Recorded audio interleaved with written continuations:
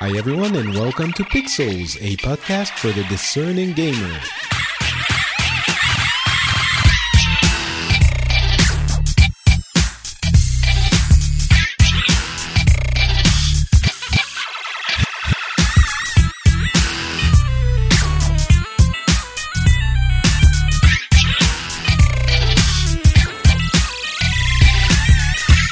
Hello everyone and welcome back to Pixels, a show where we cover the gaming news from the past couple of weeks and we try to tell you everything that's been important in the industry and try to get a little bit of analysis injected into that. My name is Patrick Beja and today joining me for the first time on Pixels, but not the first time on the show, my good friend Matthias Keller. How are you doing, sir? Hello Patrick, thank you for having me. I'm doing fine. We're used to talking about politics on the Phileas Club all the time. Do you think we're going to manage to talk about games without having some sort of reference to a political crisis somewhere in the world? Is that going to be possible? Maybe we can inject some of that just for good times, for old time's sake. For good maybe. measure, yeah. I can see a couple of post-apocalyptic game worlds that we can compare to some potential projection of the next couple of years, possibly. But maybe. And some of them are, look kind of like the current political climate in some countries. So, Oh my God, that is depressing already. It's Christmas. No. We're supposed to be having fun. All right, let's do that instead. Let's talk about the PlayStation experience, the Game Awards, a little bit about The Last Guardian. I just played a couple of hours. Did you know you're a PC gamer? Yes. You hate those console peasants, don't you? Yes, those console peasants, since I'm a member of the PC Master Race, the only one and true gaming platform. No, I'm actually a PC gamer. I have a console past, you could say, but that's a long time ago. I was one of those Nintendo guys back in the 90s, you know. That's okay. That's okay. You know, Nintendo is always good pedigree, so yes, I would approve of that part of your history. No, but I'm mostly gaming on PC nowadays. Okay. Because it's more convenient for me, and I don't really like playing with a gamepad. I have to admit I'm not good with the gamepad. I prefer the mouse and keyboard gaming, so gaming on the couch is not really my thing. I know a few people will agree with you in the audience, but you know, never mind. I don't care because I do love consoles, and quite frankly, there are really interesting things that happened at the PlayStation experience, and I hope I'm going to be able to convince you to at least take a fresh look at what's happening on the console space, because there are some exciting stuff coming up, especially as I was saying in this PlayStation experience. It was a little bit of a weird move on Sony's part when they first started doing it. It was 3 years ago, I think. And now it's become kind of a expected beat of the communications plan year in the gaming world. Did you even watch the PlayStation experience or follow it at all, or are you just like, I haven't watched it live. I just watched it afterwards. Okay. We're going to talk about that later, I guess, with the YouTube thing. But right. And you can't really miss out on all the trailers because a lot of the event was just about trailers. So.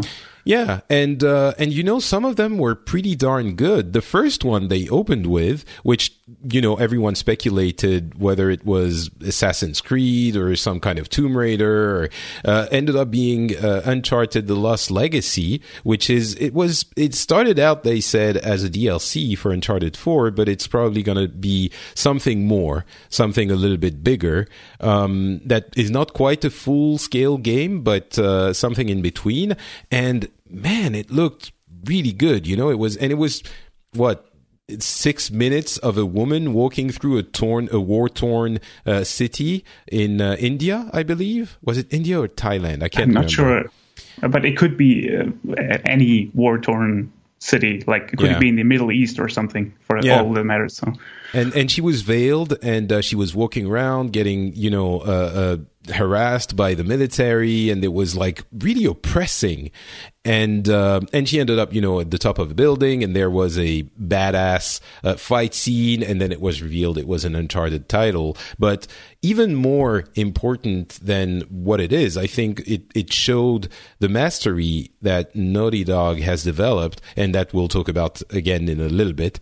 But the mastery Naughty Dog has developed for conveying emotion in their directing, really. I guess it's, Neil Druckmann's team. It's staggering how much they're impacting you with that scene of just the woman walking through the city, right? I mean, I don't know if it had that effect on you. No, but again, I also had the... is that a Tomb Raider game in the beginning? Because it's just the woman wearing the hijab and just walking through this city and all the streets. That could have been just one of those new Tomb Raider games. Well, new, Yeah, the reboot, yeah. Yeah, the reboot, yeah. And but again, it was really well done, and it was kind of... you could really sense the tension in the scene, and it was a really good trailer. But it'll be interesting to see if they can convey that beyond those 6 minutes and keep up the tension throughout the whole storyline. Yeah, it would be interesting to have a little bit less of an action-focused Uncharted title and have it a little bit more on the psychological level as they did. I doubt that's where they're going. This is probably the one scene where it's like that, but still, it was interesting to see. Marvel versus Capcom 4, no. Infinite was announced, and that actually there's a story there. I don't know if you listeners followed what had been happening a few days before the PlayStation Experience took place, but there was a lot of buzz online about a potential unveiling of Marvel versus Capcom 4, which was in question because there was licensing issues on the third one, and it had been pulled from the stores, and Capcom didn't have the license from Marvel to do this anymore, and clearly they had been working on bringing it back, but the buzz was around MVC4, and what was really interesting was that people were kind of dismissive or unsure about that leak early on, and then someone made a a poster with the number 4 with Capcom and Marvel's logos. And at that point, along with a report from Polygon and a couple of others, but at that point, people were like, all right, this must be real. For some reason, I don't know why, this poster, which was clearly could have been doctored, got people excited even more. And the irony is that while the rumor turned out to be true, the poster that got everyone excited turned out to be a fake, because clearly the game is called Infinite and not 4, so the 4 title, the number didn't mean anything. So I found it a little bit fun, a little bit interesting to see that people got excited over something that was in essence real, but not real because it was not the real part of the real thing. So, but yeah, the game, MVC3 is a fan favorite. It's back on stores now, an ultimate version. And the new one is 2v2, not 3v3, but you know how much I love fighting games. This one is on the less precise technical end of the spectrum, but it's, with Marvel's renewed popularity, obviously it's something that people are going to be following, and I love Marvel, so I'm going to be looking at it very, very seriously. Are you? It will be interesting to see. I read about a cinematic story mode they want to incorporate in the game. It will be interesting to see if that is true, how this will turn out. But in general, I'm a little bit guarded when it comes to all the beat 'em up genre, not because I don't like it. I loved Street Fighter, or love Street Fighter still. But then again, it's always every iteration is just more of the same. And you get a new character there and some new moves there, but basically, it's just more of the same, so I'm always a bit guarded when I see one of those games. So it has to impress me at some other level, just more than just a new character. I suspect that the cinematic story mode of the colliding universes of Marvel and Capcom is not going to be the one that is compelling enough to get you into this game. I would be very impressed if they managed to make a story mode that is compelling with, Marvel versus Capcom as a basic theme. Maybe they can do maybe. it. Maybe they'll surprise us. Maybe, yeah. A bunch of other titles, some of them new, some of them new trailers. Horizon Zero Dawn still looks really good. Knack 2 with lots of co-op was announced for some reason. Apparently, I didn't play the first one, but I think the universal reaction was, why did we need an Act 2? The first one wasn't good. So that doesn't bode super well, but maybe they thought they had something to say with that franchise.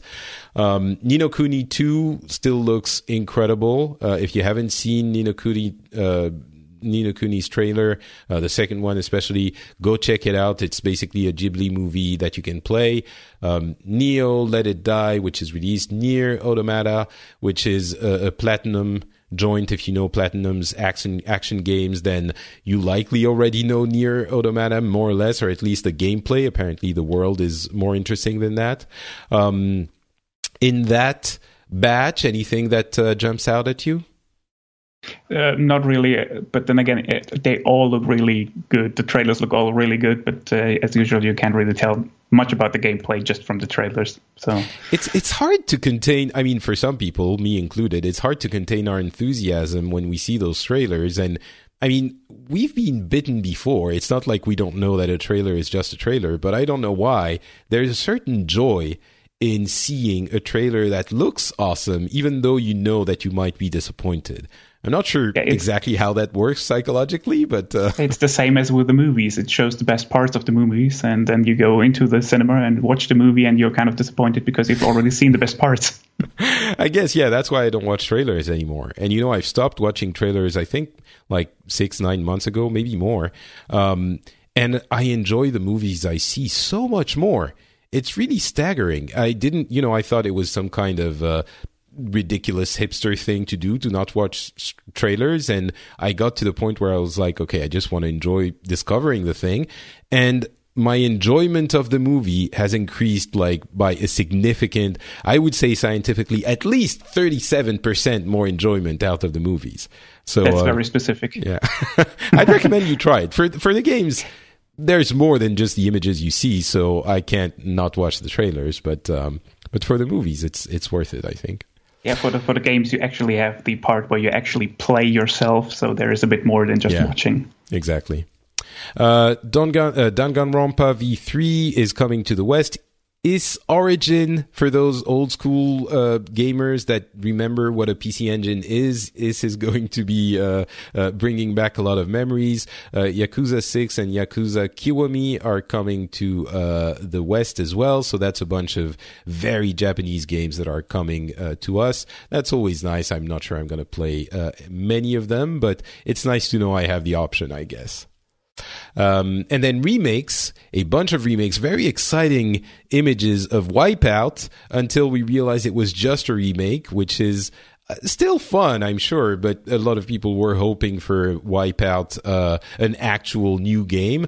Maybe it's going to come up at E3. I wouldn't be surprised. Crash Bandicoot, again, a remake of the trilogy. Parappa the Rapper, Patapon, Loco Roco, Garou, Mark of the Wolf, Windjammers, which got some people in France excited like nothing else. There's a huge fan community for that old Neo Geo Frisbee game. Next Machina, which is some kind of weird bullet hell game. And they mentioned the Vita. That is worthy of note in itself. But again, in those remakes, quick reaction from you? Well, it's always nice to have a graphical improved version of an old game, or the remakes, especially if you like them. But then again, it's nothing really new, so you have to be, an enthusiast of the old games to really enjoy them. So, yeah. But it's nice to have those old games polished a bit and play them again. It's I think, there are some people who say, we can do without the remakes. We want new stuff. But in this case, I think they've proven we're getting new stuff as well. It's not like we're just they're only recycling old stuff we liked. So I think if we can get both, why not, right? And those who are excited about that's a trend, the remake. That has been a trend for a while, that you get old games just graphically improved. And it's okay if they make certain improvements also to not the gameplay, but the mechanics, the controls and stuff, to update them a bit more, especially if you port them for another platform. But it's, I think it's because we're at that age. We're old enough that we remember things fondly from our childhood, and they can make buck on it. They can make bank on it. So and we're happy replaying them. So. Yeah, but if you play them again, you realize, well, they're actually not that good nowadays than you remember. It's kind most of the time. Distorted image. Yeah, most of the time. PlayStation VR got a little bit of airtime, not a huge amount, but they showed Resident Evil 7, which quite frankly looks nothing like Resident Evil. If they had not called it Resident Evil, it would just be this new horror game thing. But or at least that's what the trailers make me think. Ace Combat 7, Starblood Arena, which is kind of a Riggs, that esports game, but even more action-y, which my issue with Riggs was that it was too fast-moving and too confusing, so I don't know that I want a more active one.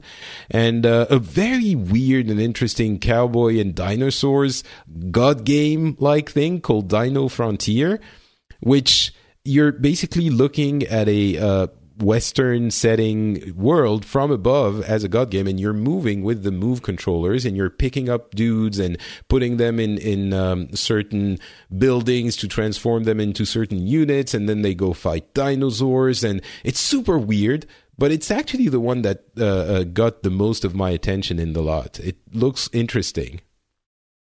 In the case of Resident Evil 7, I'm just waiting for the first news reports about people dying on a heart attack while they're playing this game. But other than that, the Dino Frontier, it kind of reminded me a bit of Black and White, if you remember that game. Because you don't have the creature that you can train, but you also pick up the people, the little settlers, and you have to care for them, but they're acting semi-autonomously, so they're just walking around, but if you don't feed them, they don't seem to work anymore. So I had a bit of this Black and White feeling, especially with the God hand that picks up people. But then again, I'm not really completely sold on the whole VR thing we saw so far, because it's nice and the immersion is nice, especially for something like Resident Evil. If you want a horror game, what's better than a VR horror game, I guess?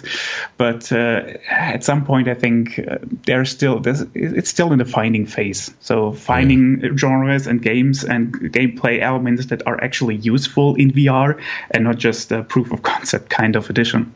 So I think, Sorry, go ahead. No, it's just like those 3D movies where you sometimes can see, now this camera angle was specifically chosen because they wanted the 3D effect, and it's not for cinematic or artistic meaning, just because we can do it, we have to do it.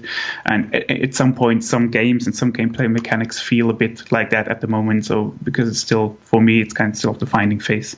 Yeah, no, you're right. I think it's lasting a little bit longer than I would have hoped. I would have thought that, or hoped that by the end of this year, people and developers had the dev kits for long enough that they would get into like actual VR game design space. But it definitely feels, as you said, that we're still in the concepting, figuring it out, which is probably going to last longer than I thought it would, obviously. But I don't know, maybe 2017, the new year of VR.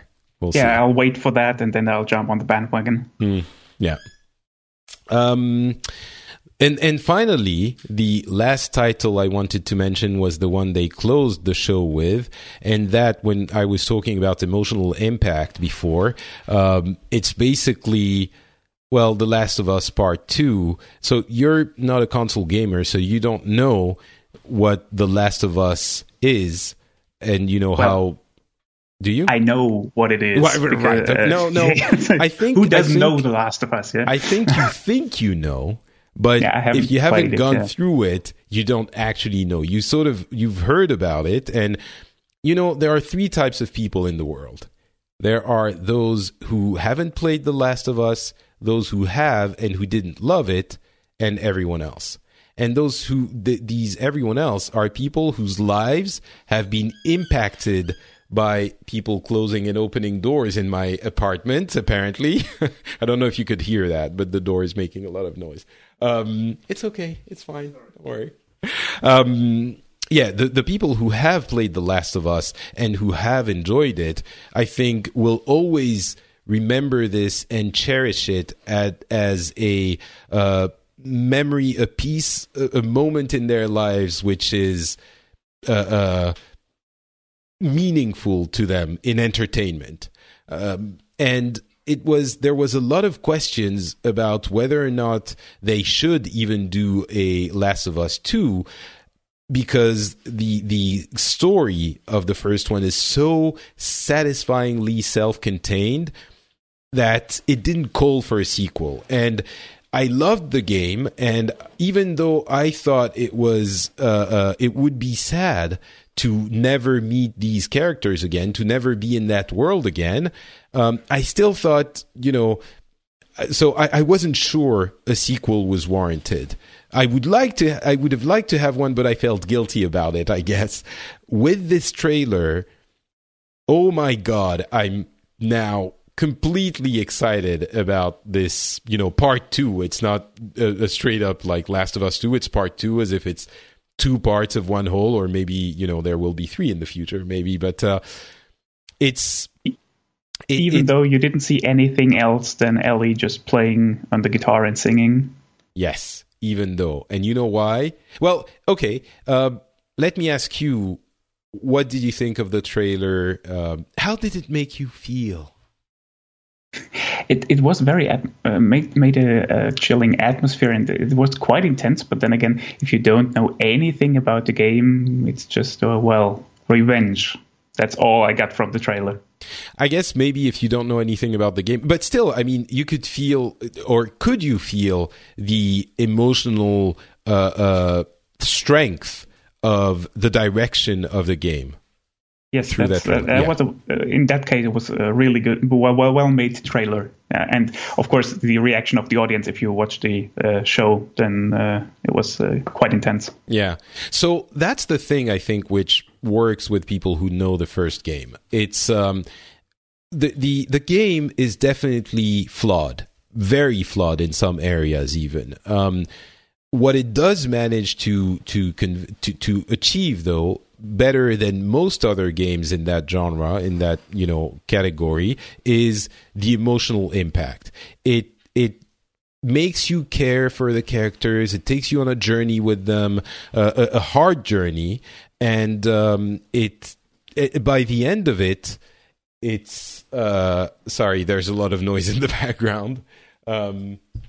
It's I don't know if can you hear it or not? Sometimes I can hear a bit. Okay. So in the game, what does work is that emotional journey that you go through with the 2 characters and some of the others as well. And the end is a emotional, at the same time, a punch in the gut, and at the same time I don't know. I don't know if I can say it's satisfactory, but it's a very strong emotional ride with a strong ending. And so what you realize is that you're going to get more of that with the characters that you already have a history with. And that is what makes it even stronger than just that trailer itself. All the emotional charge that you have. And since you know those characters, when she's, her hand is shaking, and then the songs she's singing and the music, it makes you. I mean, I was thinking maybe she was talking about, there was her lover that got killed, and that was the song that she learned from them, and that it's going to be something special, I think that's why it works more on me than someone who hasn't played the game or who didn't like the game. But it's impossible to not watch this and feel, the directing, the masterful directing of the team and of Neil Druckmann specifically. I'm guessing on that game, and not be excited for it. But I can understand it doesn't hit you quite as much, but but they also placed it perfectly at the end, because they tried to pull the whole Steve Jobs Apple thing, like one more thing, and that was perfect for that. I mean, the reaction on the crowd, that was just perfect. Yeah. So we do need to mention it's very early in the development. As they did, it's probably not going to be out until 2018 if we're lucky, probably later if not. So it's not out yet, and probably running on PlayStation Pro, PlayStation 4 Pro. It was so pretty. It probably won't look like that on the regular PlayStation. So I don't know. We'll see. Talking about PlayStations, they've sold 50 million consoles as of December 6th, and that's not even the holiday season yet. For comparison, the numbers on the Xbox One is, we only have estimations, but I thought it was probably around 30 million, and our good friend Daniel Jude EX said it was probably under that, so between 25 and 30 million Xbox Ones, something like that, maybe closer to 25. That just shows you the impact that a communications blunder can have, because most of it, I would assume, most of that difference exists because of the botched introduction of the Xbox One with the DRM story nightmare that it came onto the scene with.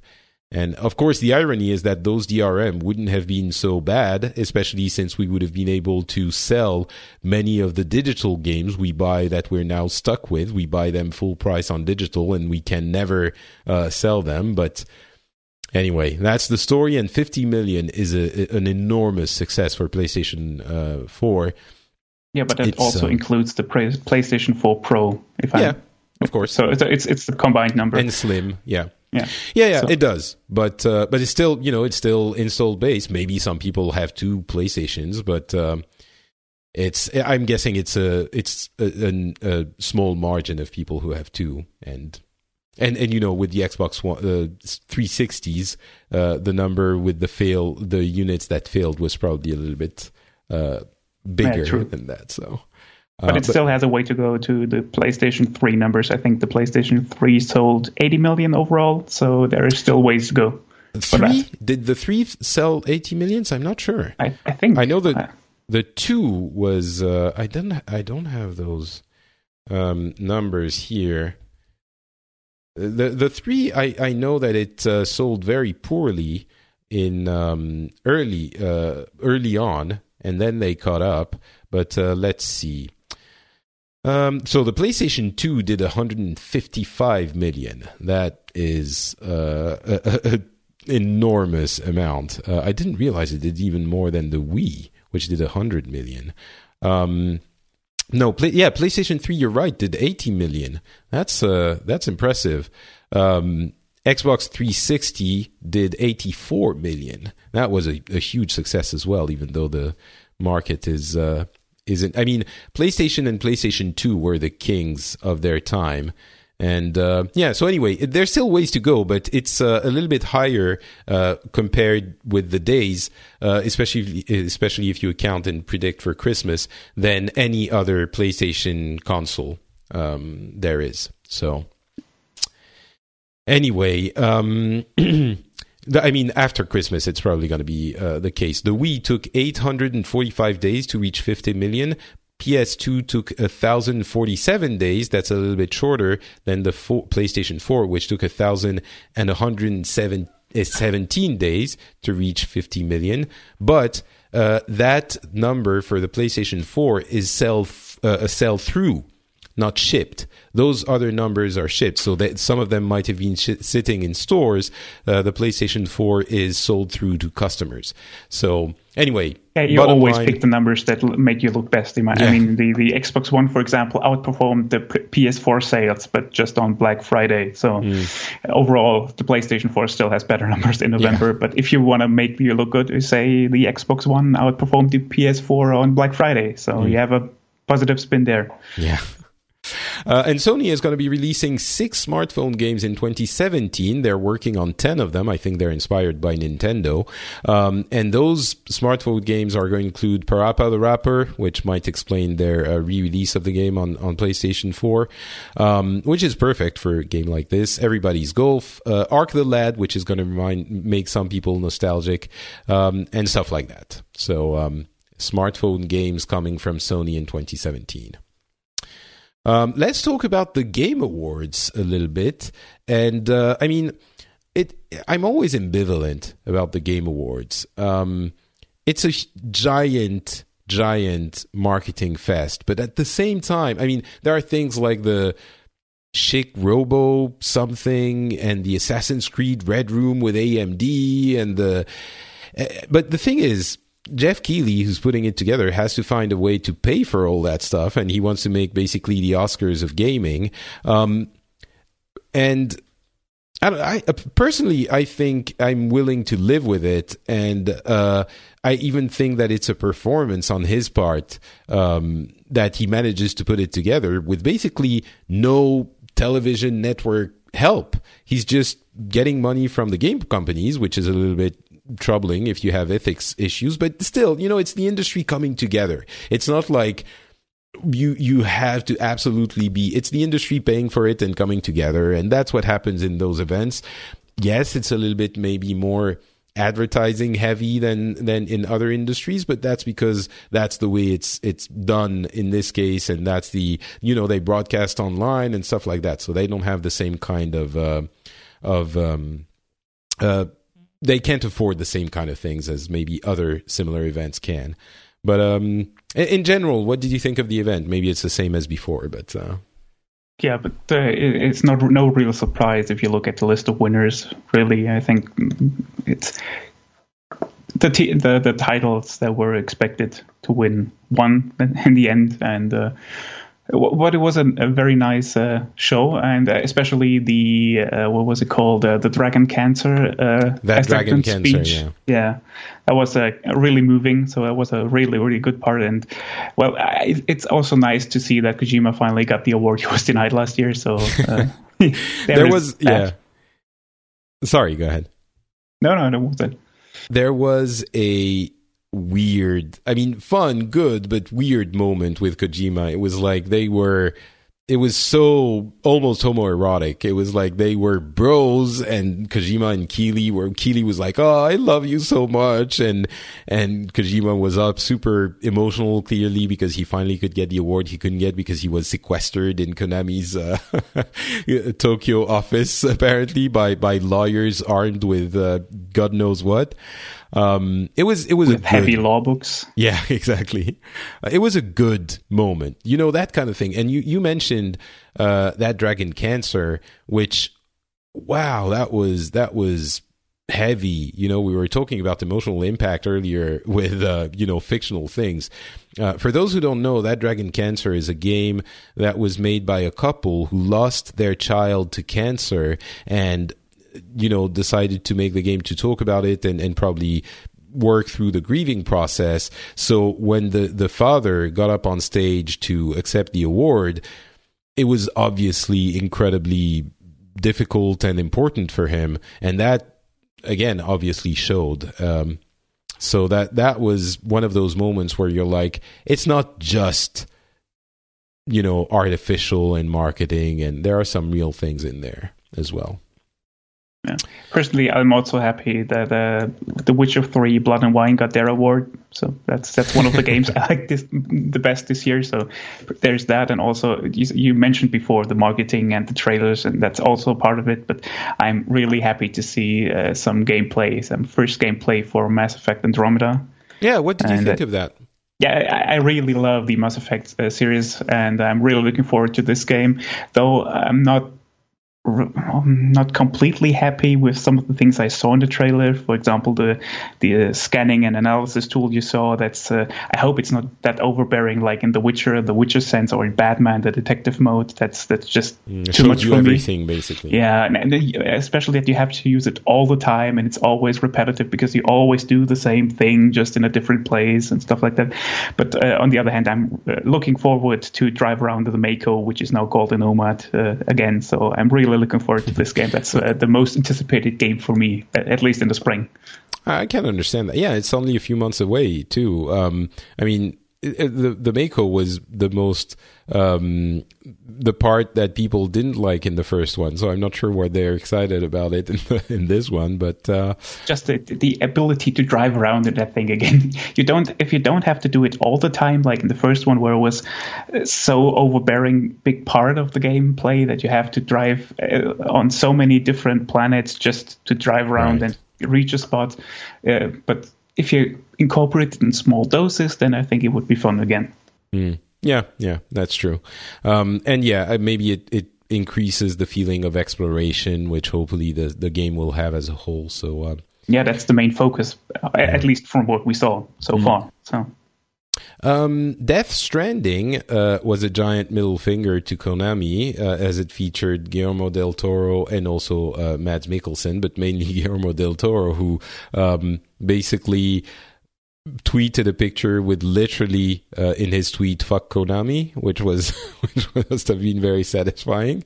But in general, that trailer, it's weird what Kojima does. I was a big fan of Metal Gear Solid 1. Not so much of the others, too much to the dismay of some of my listeners, but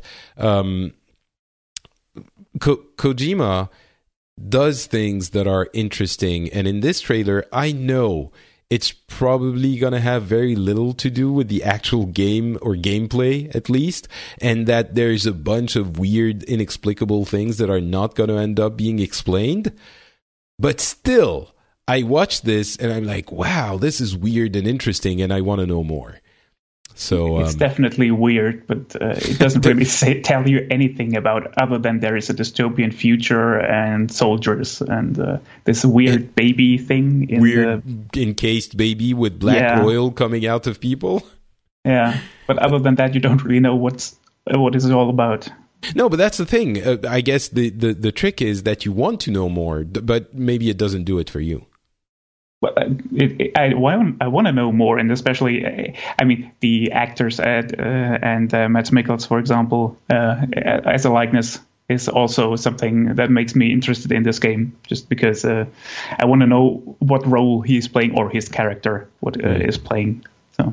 Yeah, it's it definitely is good teasing, but the game is probably not going to be out for another 2-3 years, I'm guessing, minimum. So we have Kojima's name on it, so that's reason enough to be interested in it, I suppose.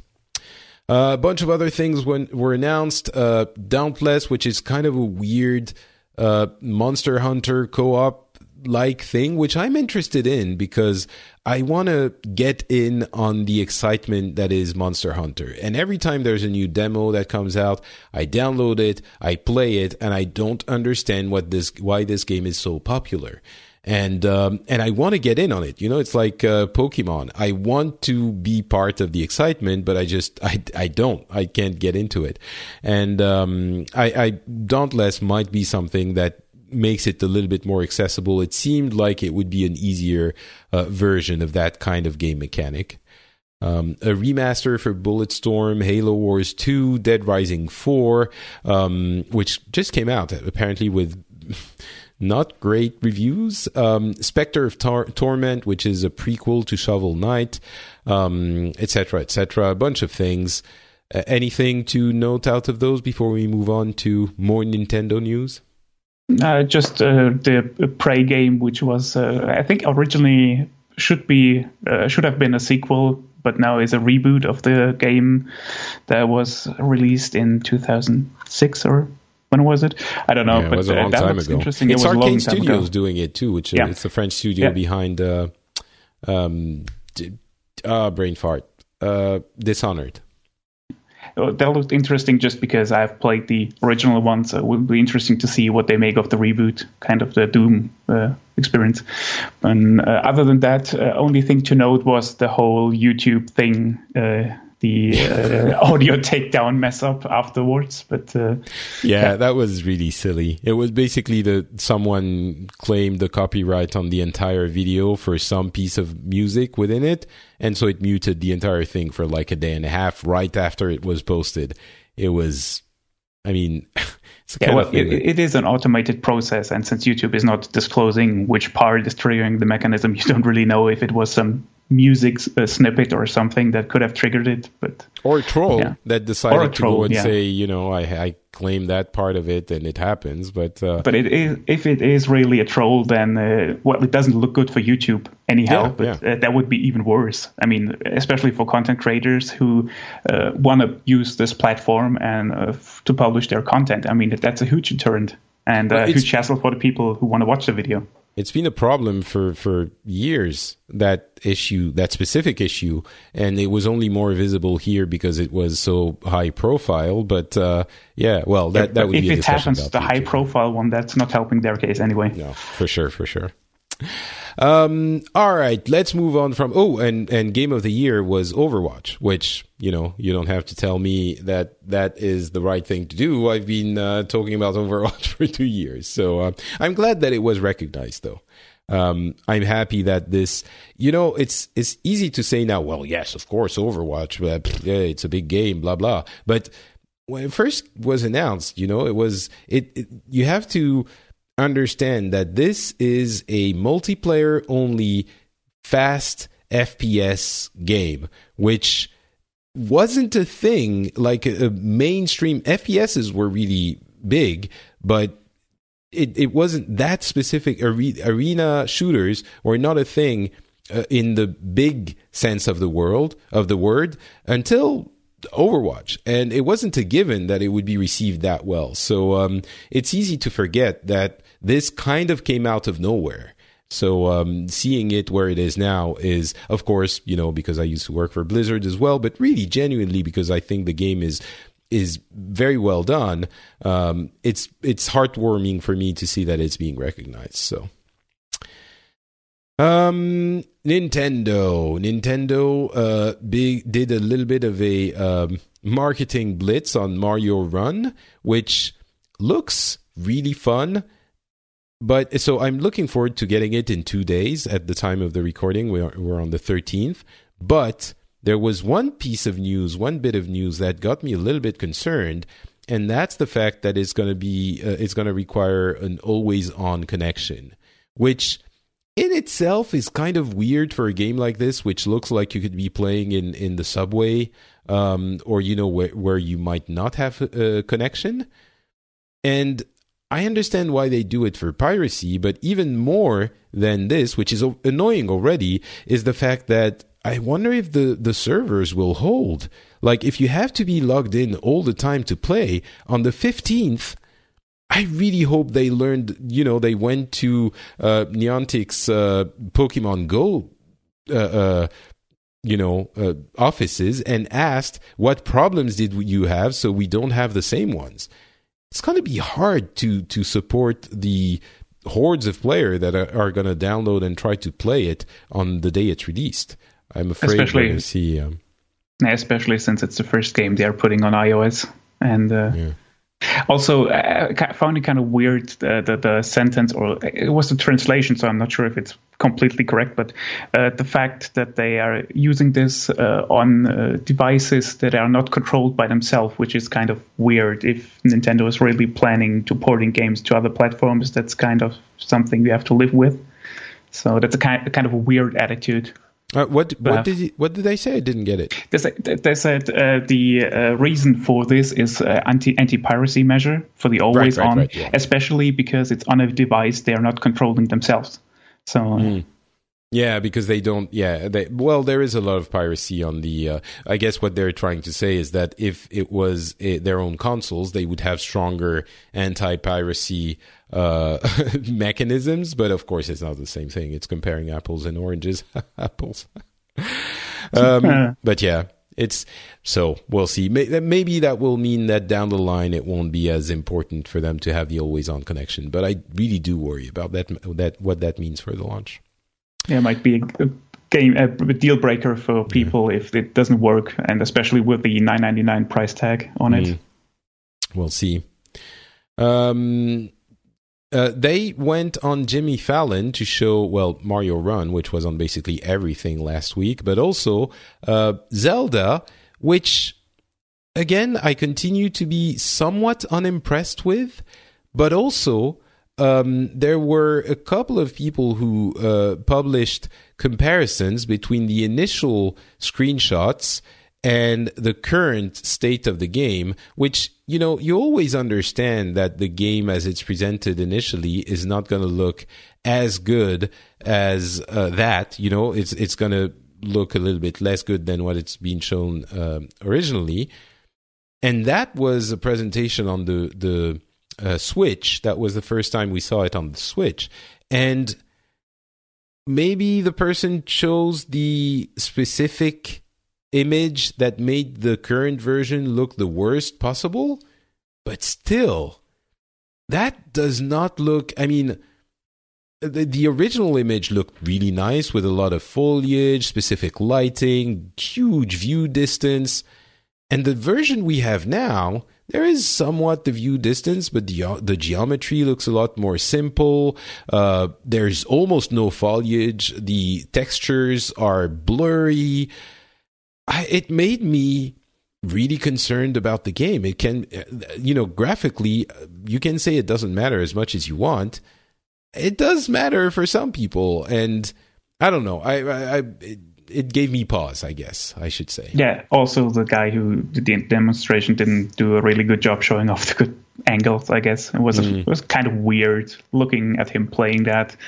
And maybe it was because it was live and unscripted or something, but still. No, not Fallon, really impressive. Yeah, Fallon is a show host, and he has a genuine love for games, but it's still, a night talk show, and he does a lot of, ooh, oh my God, I'm so excited. Oh my God, you can do this. Oh. Yeah, but you saw the difference between Mario Run, where he was overly enthusiastic, and Zelda, which he was kind of, I like Zelda, and let me play it, but he wasn't that enthusiastic at this part, so... Well, we did see the Switch getting taken off its cradle and its dock, and it switched very quickly. So at least there's that. All right, a little bit more news. There's stuff about the Nintendo Super Nintendo World, which is the theme park with Universal Studios. But you know what? I don't care all that much, so let's skip over it. The Oculus Touch is out. You know what? Let's talk quickly about The Last Guardian before we do that, because I've only played it a little bit. I'm guessing you haven't, since you're not a console player. I understand now. It's a recurring theme.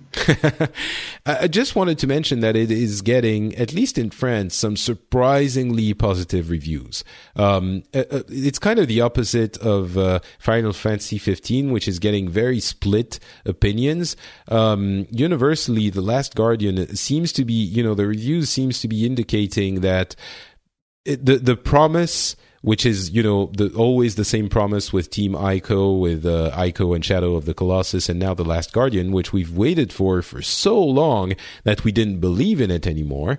Apparently, they're proving us wrong, because everyone is saying that this game is the emotional not roller coaster, but ride that it promises to be. And having played just a little bit of it, the animal Trico is, I was told it's incredibly lifelike and it feels like a real pet, but I didn't realize how true that statement was. And it does create an immediate emotional bond between you as a player and that virtual creature, because it's weird. It's the animation, the mannerisms that make it endearing to you. And I haven't even started really playing through the stories, which is going to have, I'm sure, emotional beats, but just interacting with it and the way it whimpers, the way it moves, the way it hesitates to jump somewhere, and it is you get attached to that beast immediately. So on that already, it's kind of an achievement, and I'm very pleasantly surprised that people seem to say the game is actually very strong as a game, period, as an entertainment experience, because it wasn't a given. It's been delayed so much. And with the semi-disappointment of Final Fantasy 15, we sort of had all moved on, and then Fumito Ueda was like, "Wait, I still have my game to show you now, sit down and you're going to get something in your face and in your heart."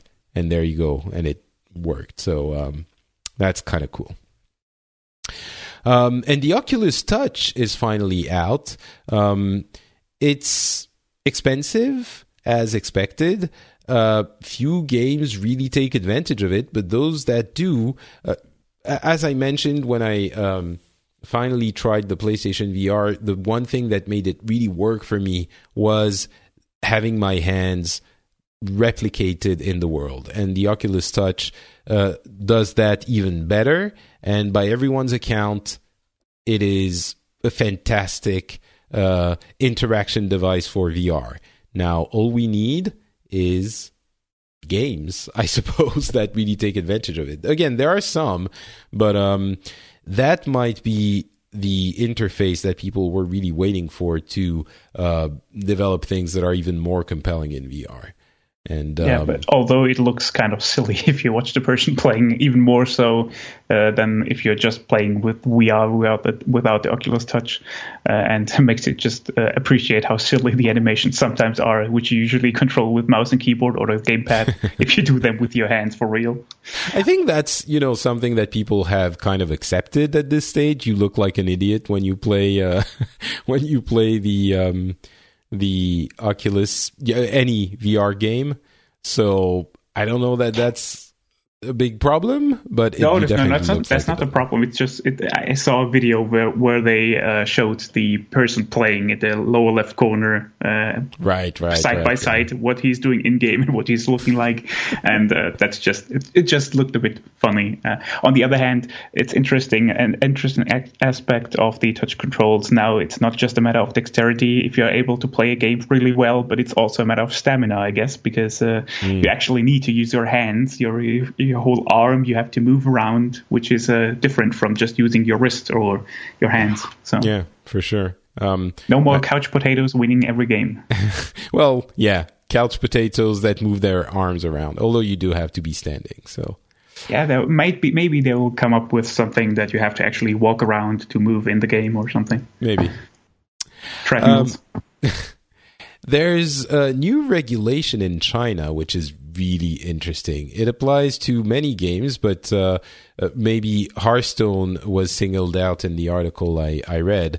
The regulation states that games that offer basically random rewards in packs or loot boxes or loot packs, stuff like that, have to inform the players of the percentage chances that are applied to those items. So in the case of Hearthstone, Blizzard or NetEase, in the case, I think it's NetEase in China that Blizzard is partnered with for Hearthstone.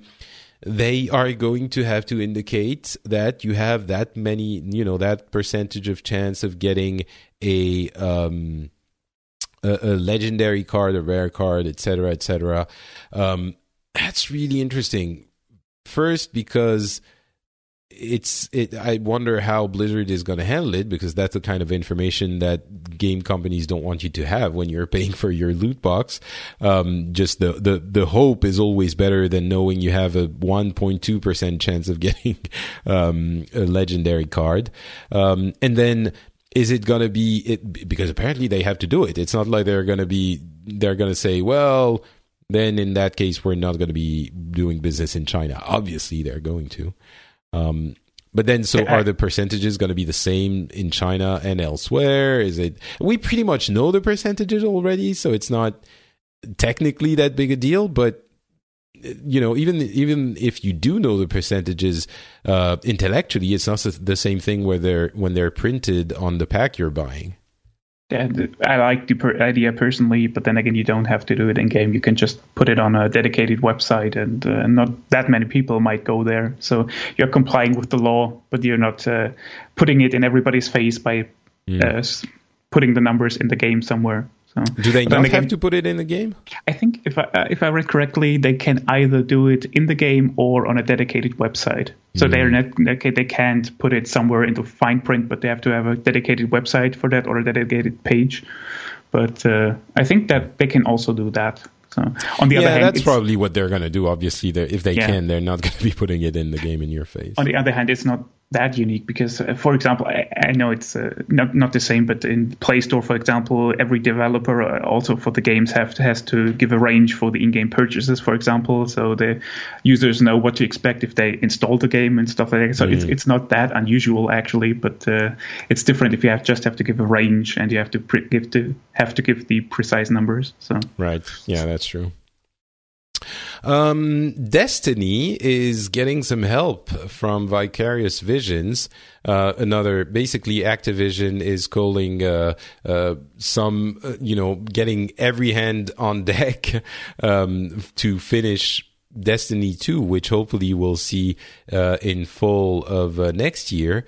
Vicarious Visions is a company that created, they're not, super original developers. They worked on the Crash Bandicoot. They are working on the Crash Bandicoot trilogy remake. They did a couple of other things that don't really matter, but it's more interesting for the development of Destiny 2, which I'm guessing is Destiny 2. It's just on the Destiny universe that they're would make more sense, yeah. Yeah. But I guess it's a good I can't decide if it's a good thing that they're calling them in a year in advance of the release, or almost a year in advance, so that they can actually sync up and work well together, or if it's a sign that the game is so much more difficult to put together than they thought, that maybe they're going to have to cut stuff or, do some piecing together that won't be very elegant, or I can't decide. And I love Destiny, Vanilla and the Taken King especially, but I'm not sure. Yeah, I guess the main threat is that they're putting pieces together very badly. So hopefully they'll do a better job at that, if it's the case. Yeah, I hope so. I mean, we're still a year away, so hopefully they can offload the stuff that is relatively easy to Vicarious Vision, and Bungie can be working on the good stuff. But I guess I don't know that it can work like that in game development. So we'll see. Another item on games on PC. There was, who was it? Was it Steam Spy that tweeted this? Yeah, it was Steam Spy, of course. A number that is really impressive. 38% of all Steam games available on the platform, 38% were released in 2016. And we're not even at the end of the year yet. So, close to 40% of the games on the platform have been released this year alone. And as you know, the platform was launched in 2004. So that's a long time ago. I guess it speaks to the importance of the platform itself. It speaks to the importance of digital as a means of distribution. And it speaks maybe to the importance of smaller studios being able to release games, so we have more games than we did before in the industry. But still, even with all of this, so many games from this. I mean, this year representing so many of the games available on what is essentially the only major PC gaming marketplace. Again, it's a thing where I don't know if it's a good or a bad thing. Well, in general, a monopoly would be a bad thing, but I think one of the main reasons is that you can actually release games through the Greenlight or initiative, or that you can give early access games a chance on Steam. I think those are one of the main reasons for those numbers. And of course, all the reboots, since we talked about them, you also have on the store, or I'm not sure actually how they count like episode titles. So if every episode is a new game for them, for example. I doubt it. No, I don't think so. I think that would be a new episode is... I mean, you can buy episodes independently, so maybe it's different SKUs, and if you have like two versions of the same game, it counts as a different game. Yeah, that would make sense actually. But still, it's not like it didn't happen before. We've had episodic games for years as well. So I don't know. It's definitely impressive. It means that when we get the impression that we don't have time to play everything, and there are games and major games all the time, it's not it's not just an impression. But as a PC gamer, what do you think of Steam now? It's even revamped its interface a couple of weeks ago, was it? Yeah, it did. Well, I have a huge Steam library with a lot of games I probably never play, and I'm also getting into the usual trap. There is a sale, and you buy so many games you probably never gonna play just because you wanted them at some point. So I am one of those people who has too many games to actually decide which ones to play. So what do you think of the other stores, though, like the Origin and Blizzard's Battle.net, although it's not strictly a store, Uplay and all of those? You're saying monopolies are bad, but personally, I only use the other stores if I have to. For example, if I have to... So you're contributing to the monopoly. Yes, basically. No, although I'm also buying games on independent platforms. Could it be the Humble Bundle store, for example, who has a few games, or like Good Old Games or other platforms? I'm also buying them there if they're DRM free. But to be honest, most of my games nowadays are lying in a Steam library. And for the other platforms, I really only use them if I have to. If I have to use the Origin client because it is not on a Steam platform, but on my own initiative, I probably wouldn't go to the Origin store or the Ubisoft Play or whatever it's called. See, I don't even know the name of Uplay. And every time I want to start a game on Uplay, I have to think first, well, what's the launcher called again? And have to look through all the programs because I don't use them. Whereas Steam, I'm using Steam all the time. So it is kind of a monopoly. If you're not on Steam, you're not really visible.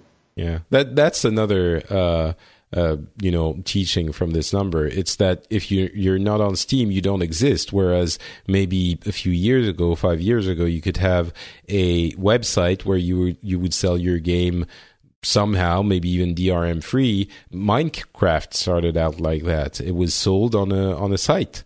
And that was it. That was how you would get it. And that's not really possible anymore. You have to be on Steam, or as you said, you don't exist.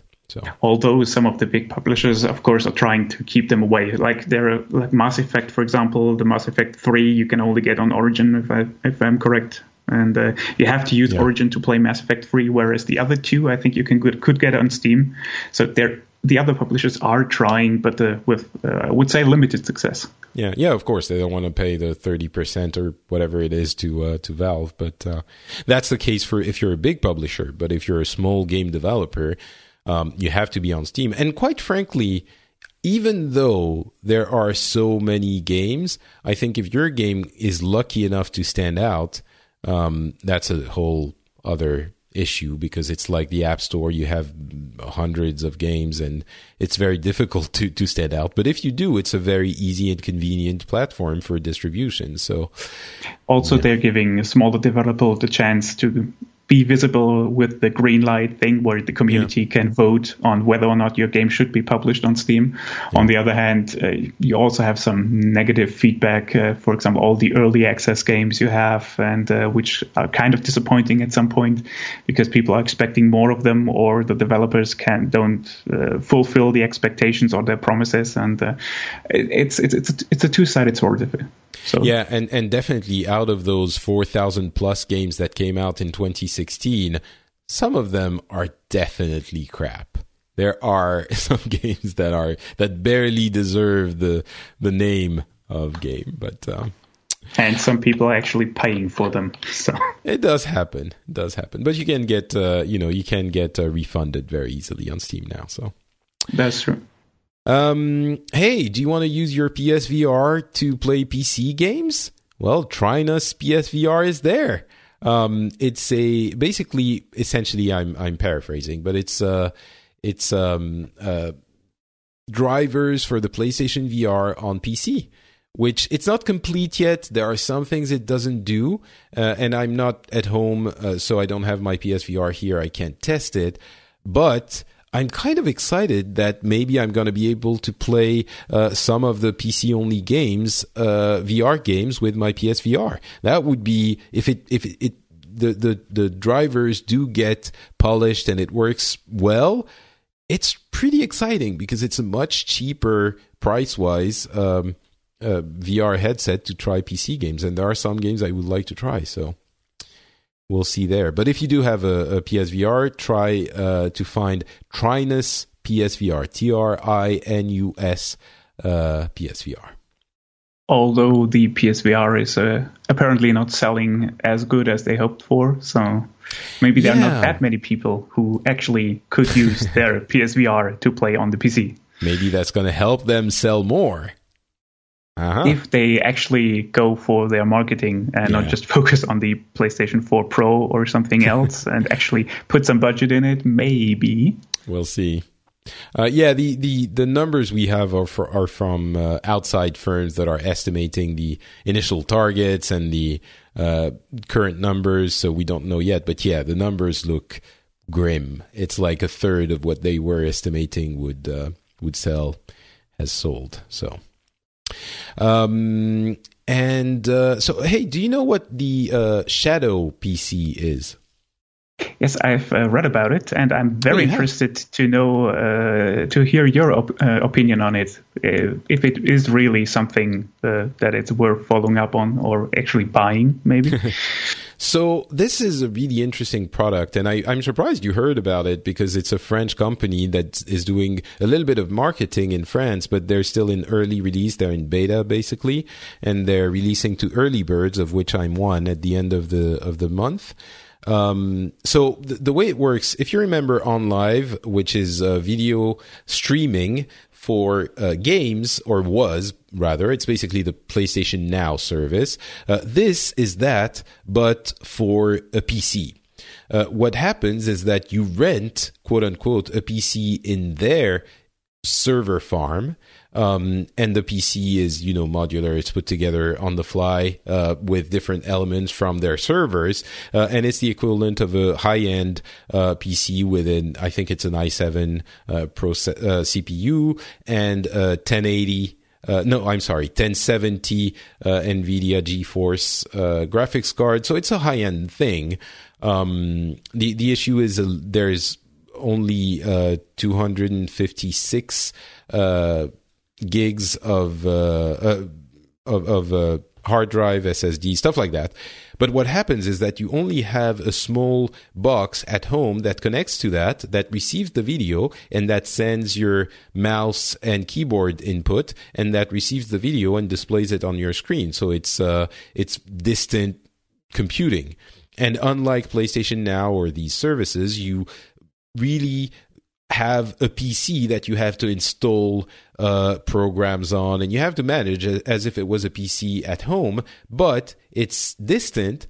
And the advantages are that you can access it from anywhere, as long, and that's an important one, as long as you have a fiber connection. They really recommend a fiber connection, especially if you want to do some, things where lag is important, like gaming. It can work on ADSL and stuff like that, but you're not going to be doing high, intensive games and stuff like that. But the advantage is you can connect from anywhere, and it's always upgraded. So you rent it for, let's say, 30 euros a month if you take a 6 months or longer plan. And it's always updated. So every, year or 2 years, I guess every year or so, they're going to upgrade the graphics card, they're going to upgrade the CPU, and it's always going to be the top of the line. So it's a little bit expensive to rent, but then you don't have to buy a PC if it works well enough. There are a number of questions. Not everyone has fiber, obviously. There are, reliability. If you don't have an internet connection, then you don't have a PC. I would argue that nowadays you have enough devices that and internet connections are solid enough that you're not going to have a lot of downtime for your machine, so that should be okay. But the big question, of course, if you're going to have a beefy machine like that one, is can you do gaming on it? And that is the huge question mark. Because any amount of lag can be significant for a device like this. And so I don't have mine yet. I will have it in a few weeks, but I did get a chance to try one at a friend's place for only a few minutes. And I played Doom there, the 2016 Doom. And as you know, this is a very fast first-person shooter. And so the big answer now is that it is mind-blowingly fast. Mind-blowing. I could not... So I'm maybe not the best FPS player in the world, and maybe they had the best connection in the world, but it wasn't, in the company, the Shadow company's offices or anything. It was like in Paris, in random location with fiber, of course, but still. And, I would move the mouse and it would move the screen without, it was like it was on my PC. It's to the level where I do not understand how it is physically possible for this to be happening. Now, of course, if you actually understand the physics, if they have peering arrangements or even better than peering arrangements with the main ISPs in the country, so they have very fast connections, and it's faster to do it like this. As long as you have very few hops on the network, then the fiber connection is super fast. So it doesn't matter that you are not next to it. It can still be the lag is not going to be noticeable. And they've tested this with esports pros on fighting games and on FPS games, on Overwatch and stuff like that. But you never know how it is exactly until you actually try it yourself. And I will have a lot more to say once I have tried it for a longer term. But it was so surprising that I didn't want to mention it now a few weeks earlier. Maybe I'm going to be disappointed when it's in my home, but it was so fast that I didn't want to mention it. I can't believe how quickly the character on the screen moved when I moved the mouse. It was unreal. So that is something you would actually consider getting for yourself to replace a PC? Possibly. I mean, not quite yet, but maybe, I have my very powerful PC at home and my travel machine, which is a Mac. I'm wondering if maybe, because for now you have a light client, a small box that is only basically a very small thing just to display the image and send the input signals. I think I could have only my travel machine and have a software that will display, that will do the same thing as that light client, thin client rather, in software. And that would be okay with just my travel machine, and I could have the power of the powerful one when I'm connected to it. And maybe that would be enough. I think it's not quite there yet, because you do need those peering connections, and not enough people have fiber, but I'm very intrigued. I'm not willing to throw away my big PC yet, but I am extremely intrigued and pleasantly surprised.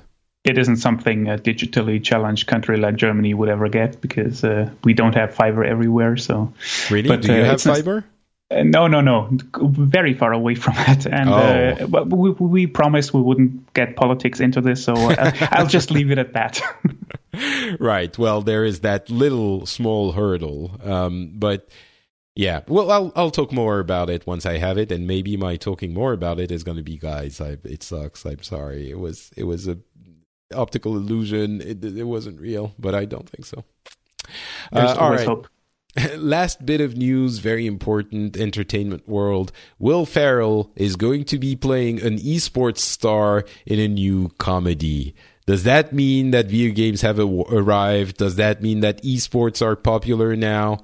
I guess it's a good thing that Will Ferrell, it's big enough that Will Ferrell is interested in it, but yeah, I don't know.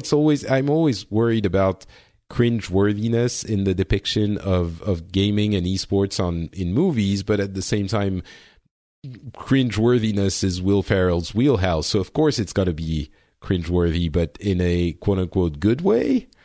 Do we really want to see people playing people who are playing games? How about we just play ourselves and leave the watching people part out of it? Yeah. Well, but then again, Twitch wouldn't have so many subscribers. Exactly. So. No, I think you're right. Watching people playing games is one step removed, and that's okay. But watching people acting as people who play games that other people watch, that's too much. That's when, the singularity happens and our brains explode. So, on the other hand, maybe it will be a similar success to Silicon Valley. So who knows? We'll see in 2019, I think it'll come out. Something like that, yeah. All right, and that is going to be it for the episode. Thank you very much, Matthias, for jumping in for this show. Can you tell people, do you have any, I know you used to work as a journalist for a magazine a site that does tech and gaming news, but you don't do that anymore, right? No, although it's Christmas, my head is already kind of in 2017 because there are a few new projects for me coming up, although exciting. I can't talk about them right now, but I'm really looking forward to the upcoming year. So let's hope everything goes as planned. And yeah. So if you want to follow that, certainly you will keep everyone appraised on Twitter at yes. Matzicult. You're correct. You finally got it. Well, the link will be in the show notes too. Yeah, so you can find me on Twitter. So if you want to talk to me or just say hi, just hit me up there. And even though I'm trying to inject some English tweets, a lot of it, if it is in German, but maybe it's a good place to learn a new language, maybe. There you go. If you talk to me German in English, I'll have more reason to post stuff in English, I guess. Excellent. For me, it's Not Patrick on Twitter and on Facebook. You can find this show and another one that Matthias is often on, by the way, called The Phileas Club, where we talk about more serious topics and important topics. Not that gaming isn't important. And also, you can leave a comment on iTunes if you want to be like Geeko, our friend from Belgium, who said, needs more MGS2. That's the person I was referring to when I was talking about Metal Gear Solid. It's a recurring joke between us. But thank you for going and creating an account, especially only to give that comment. If you want to support the show, you can do so by talking about it to your friends. You can leave a comment on iTunes or your other podcast catalog of choice. And before I almost forgot, we have a new logo. You certainly saw it already in your podcasting app. Maybe you didn't realize that this was Pixels. We worked with my friend Jérôme on revamping the graphical identity of all of the shows I do. Some people had seen the one for the Phileas Club already, and there is a unity of color between all of the shows I do, so hopefully they will be easier to find. If you know one, you will certainly find the others, because I haven't seen a lot of that shade of pink in podcasting in general, and I like the punchiness of that statement. But the logo, I really like it. The previous one was long overdue for revamp. It was one I put together in half a second on Photoshop, and my Photoshop skills are legendary for being poor and lacking. So I really like this one. The pixelated X is really clever. So I hope you like it too. Please let me know what you think. I'm sure some people will have stuff to say about some elements of the logos, but I welcome your comments, and thank you for supporting the show on all of those platforms I mentioned before. So thanks for listening, and we will be back again with this amazing new logo in about a couple of weeks for a new episode. Talk to you then.